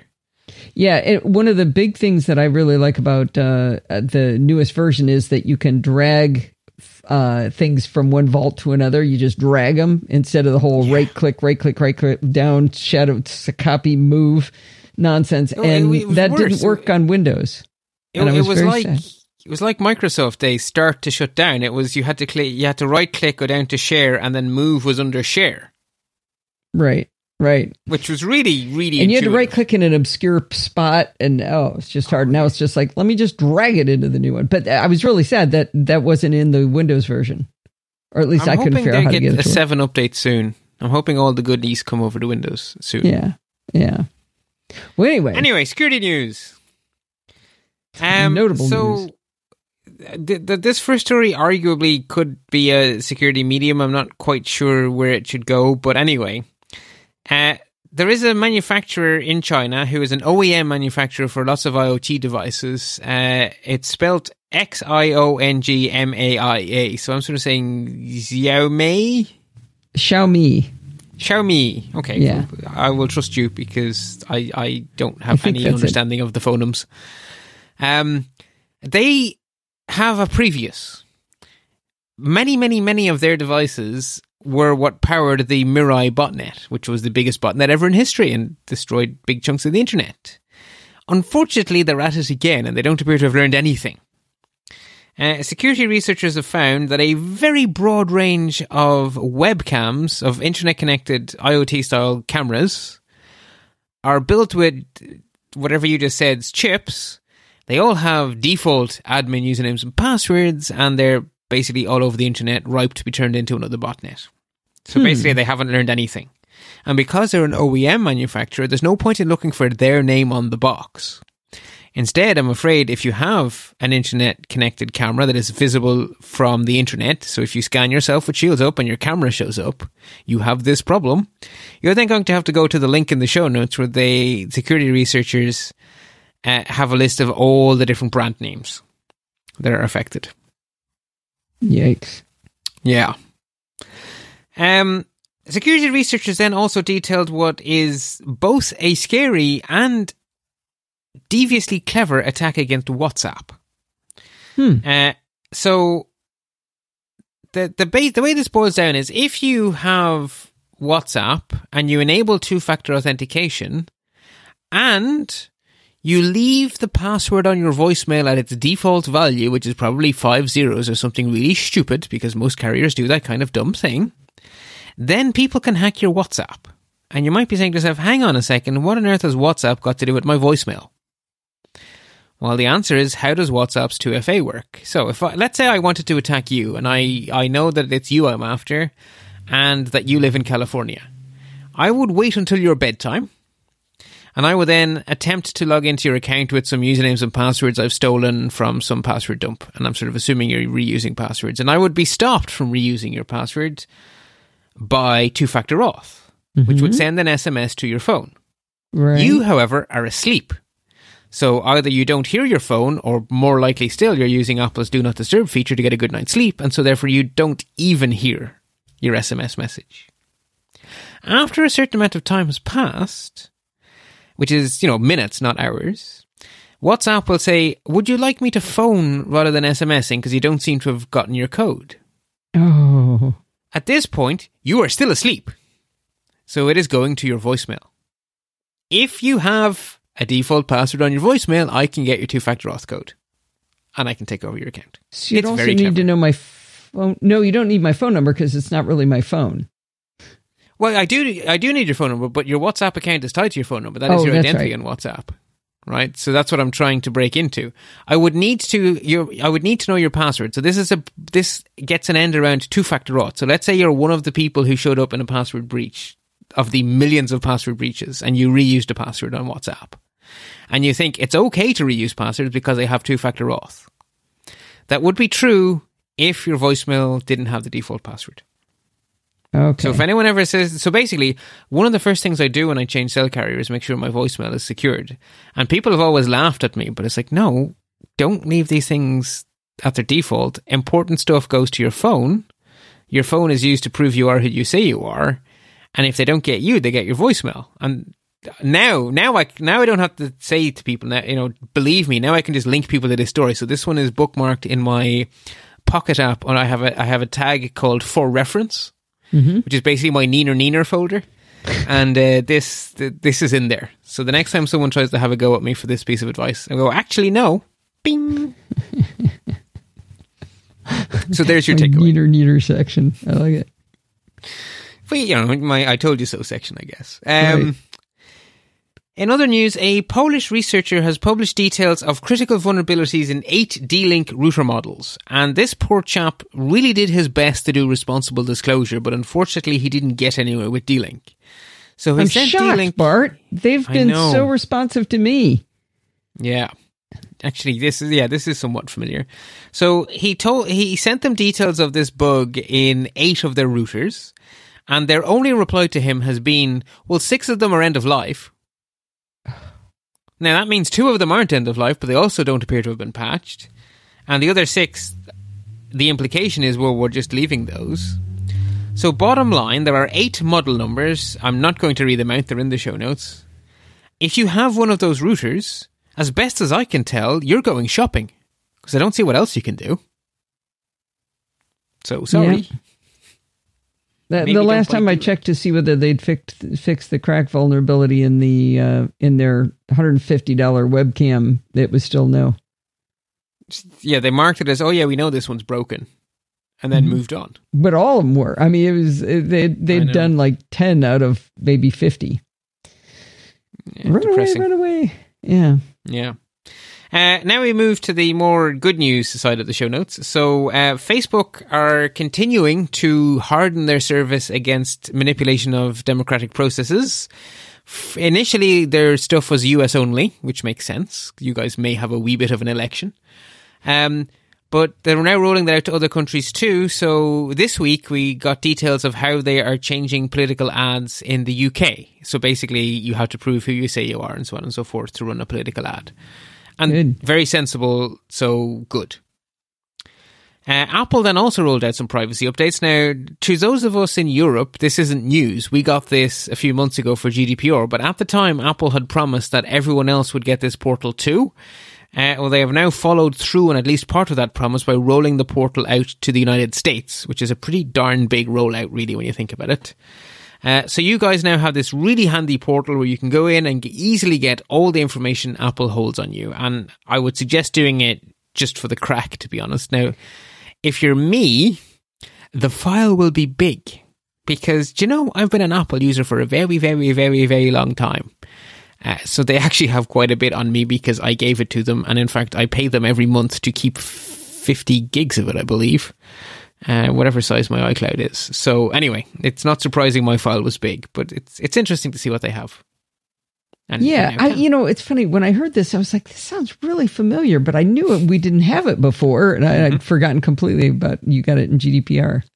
Yeah, so this is one of the rare occasions where I get something from Apple before you do. Very rare. That's a good one. Mm-hmm. And Apple have also updated their privacy website to explain some more about what Mojave and iOS 12 are doing from a privacy point of view. So that's their normal privacy website on their webpage. Google then have also hardened their G Suite a little bit. So they've had a feature for a while where you could opt in to a service where they would tell you if they think a state-level actor is attacking you. They have now decided that rather than making it opt-in, they're going to make it opt-out. So there is still a toggle, but the toggle now defaults to on, as opposed to defaulting to off. Oh, okay. That's good. Now, this is for G Suite, so this is not free people. This is for people who pay Google to deliver them a service. So it's basically for their corporate accounts. Right. And then finally, it is good. No, it is good. Absolutely. Google have announced that Android Pie will support a new feature to increase the security of your Android cloud backups. So like Apple, like you can back your iPhone up to iCloud, there's a feature in modern versions of Android where you can back your Android device up to Google's cloud.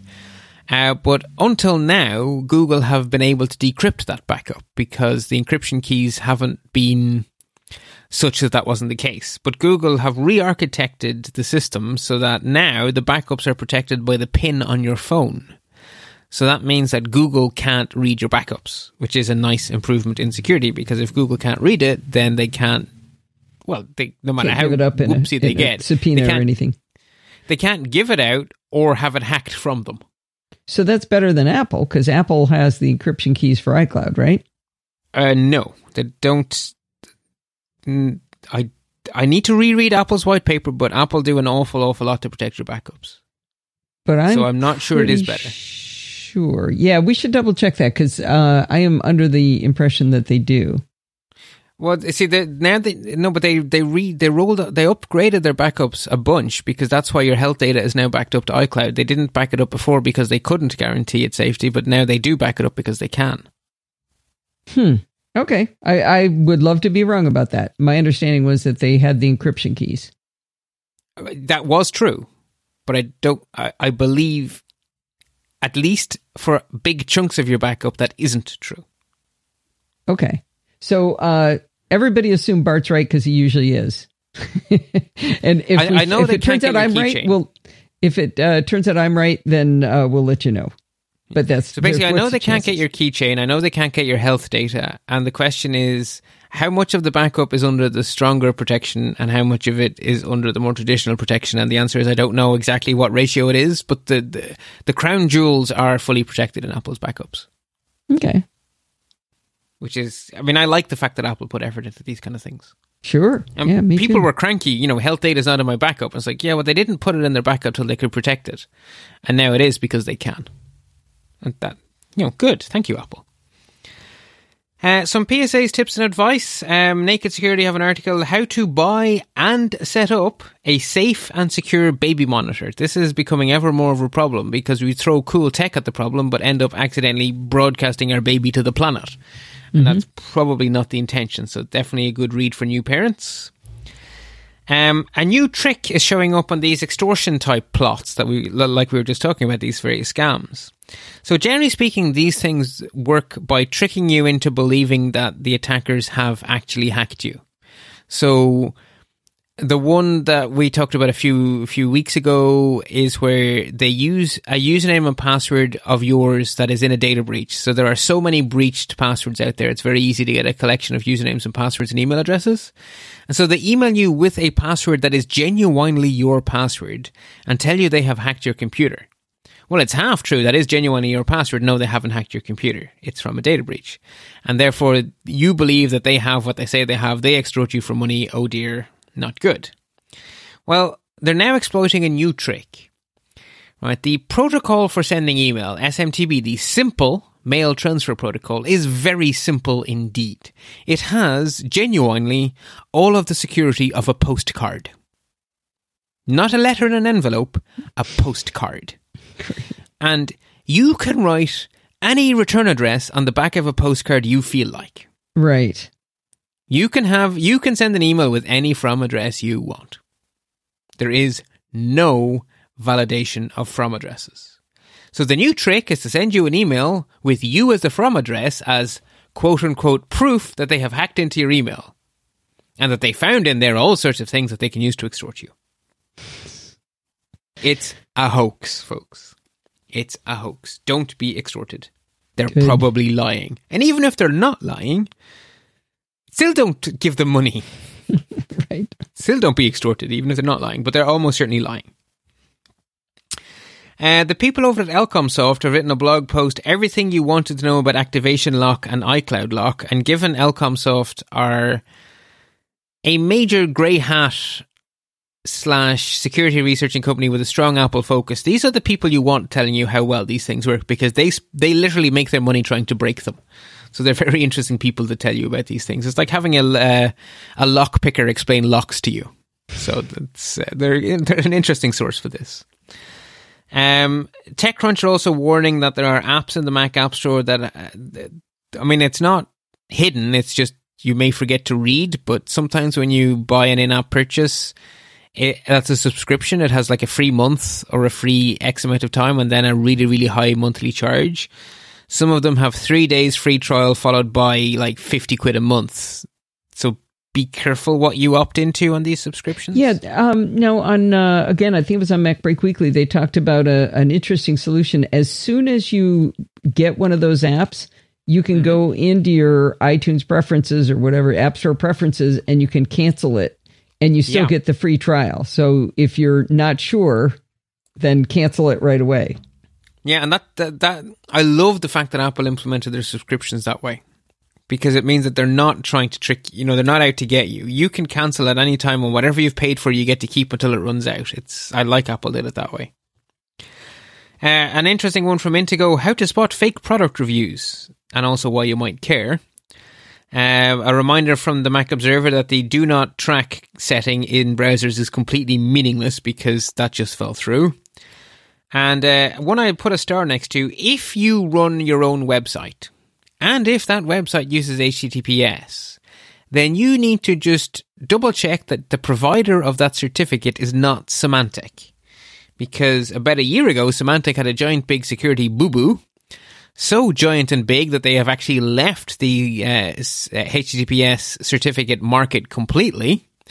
And as of next month, neither Firefox nor Chrome will believe a Symantec cert, regardless of its expiry date. Oh, excellent. Excellent. Yeah. So this has been announced. This has been coming. This is now coming to pass. So if you run your own website and it has HTTPS, just make sure you didn't buy it from Symantec. You probably didn't, but just make sure.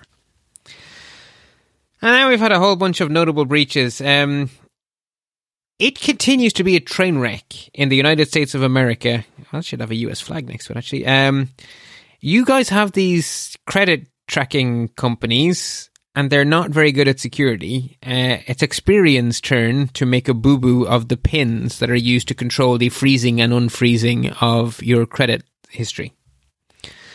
So Experian's pins were found to be vulnerable, which is a problem, I guess, if you're trying to stop people abusing your credit in Experian. Not really sure what more to say about that. The irony on that one's just awesome. Yeah. And then just to cheer you all up, I'm afraid this isn't a good news story at all. 35 million US voter records are for sale on the dark web. Yay. And then perhaps a dose of schadenfreude. One shouldn't laugh because it's not funny. But I'll be honest, I did slightly titter. I shouldn't. I feel very naughty for having done so, but I did titter. There is a dating app called Donald Daters, which is for pro-Trump singles to get to hook up. And since the very minute it launched, it has been a wreck in terms of security, and basically all the data has been exposed from day one. Oh, no. So I still don't want that to happen to anybody. Exactly. That's why I'm mad at myself for having a little titter. It's bold of me, and I should not do it. Oh. I have 3 stars then in the news section for suggested reading. Privacy-conscious search engine DuckDuckGo has hit 30 million daily searches. Wow. Have you ever used it? Yeah, I use it all the time. I have it set up on my iOS device as the default search.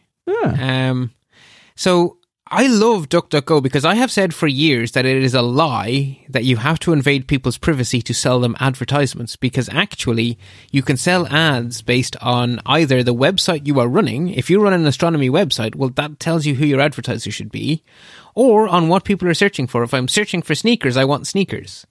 And DuckDuckGo are an ad paid for-profit company that is making a profit, but they sell their ads based on what you search for, not on who you are. So they don't track you, they just sell ads against the search. And I have been saying forever that whenever Google tell you, oh, no, it's free, therefore we must spy on you. No, that's not correct. It really should be. I'm looking for lawnmowers. You start showing me lawnmowers. right? Exactly. So basically, advertisers buy ads based on what people search for. So you, as a person who wants to advertise, decide what searches you want to show up on, and then you pay DuckDuckGo to go on those searches. Simple. The thing is, you can charge more if you spy on people. It's not that you must spy on people, is that it's financially lucrative. It's more financially lucrative to spy on people. But that is because that's more valuable data. It is because it's not more just coincidental. data. Because it's a targeted ad that knows I'm a woman over 60 living in California who drives Acura vehicles. That's much more valuable because you know a lot about me to know what to target me with. Exactly. So basically, when Google say, no, the choice is your privacy or we can't make a profit, that's not fully true. That's ignoring the fact that there is another business model that's just less lucrative, but it does respect your privacy. And DuckDuckGo are proving that. And I like them for it. And I reward them for it by using them. I don't even know, it's not really a security story, but Facebook have decided that they are the perfect company to install a device with a camera into all of our homes. And they think people will buy it. I am skeptical that this is going to prove to be. Did you just say the first? No, they're not the first. Amazon was. No, I didn't say. Oh, I'm sorry. I misunderstood. No, I don't think I said first. My brain certainly didn't. I don't know what my mouth said. My mouth doesn't always agree with my brain. Okay. Yeah, I'm sure you're right. But yeah, so of all the companies on planet Earth, I would feel like trusting. Yeah. Facebook are not on the list anywhere. Anyway, initially they had said, oh, no, we're not going to track you for ads. And they then immediately had to issue a correction. Like, no. Well, yeah, the data will feed back into your profile, but we won't show you any ads on the device. Is that okay? Yeah, I heard Tom talk about this, and he said it was a classic case of two different groups not knowing what each other did. And the people who made this portal in-home video device, they are not targeting you with ads, but apparently it uses the Messenger app as the protocol, and they do track you on that, and they do get ad data from that, which I didn't know. I mean, I suppose I should have realized that, but. If you type it into a Facebook colored blue box, it is being tracked. I mean, that's what they do. Hey, this Slack's looking pretty good. Sorry. Yeah, business model. How many years have I been telling you to follow the money? Yep. By the way, people have been jumping into Slack. I had to turn off notifications because they've been coming in like crazy while we've been talking. Oh, great. Podfeet.com/Slack. Excellent. Of course you put a redirect up. I love that you do that. And then the last one with the star next to it is just to let you know that there is yet another iOS 12 lock screen bypass. It's not set your hair on fire time because it only exposes your photos. Obviously, it shouldn't expose anything. It needs fixing. But as these things go, this isn't catastrophic. It's just bad.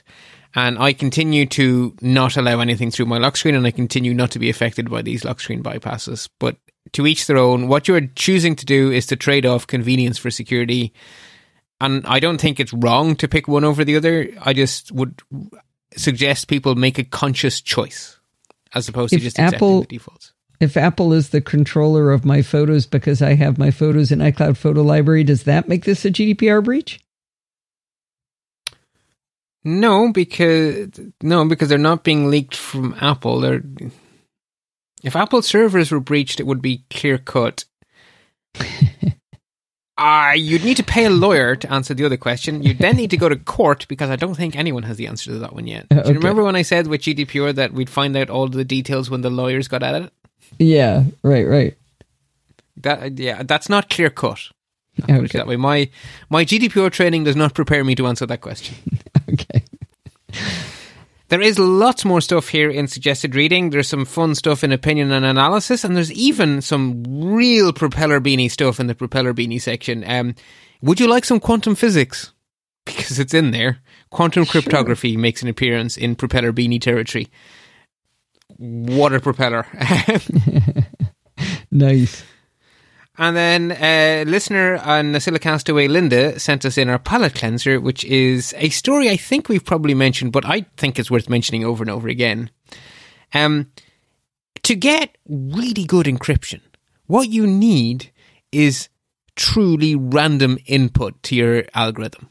Randomness is the input to good encryption.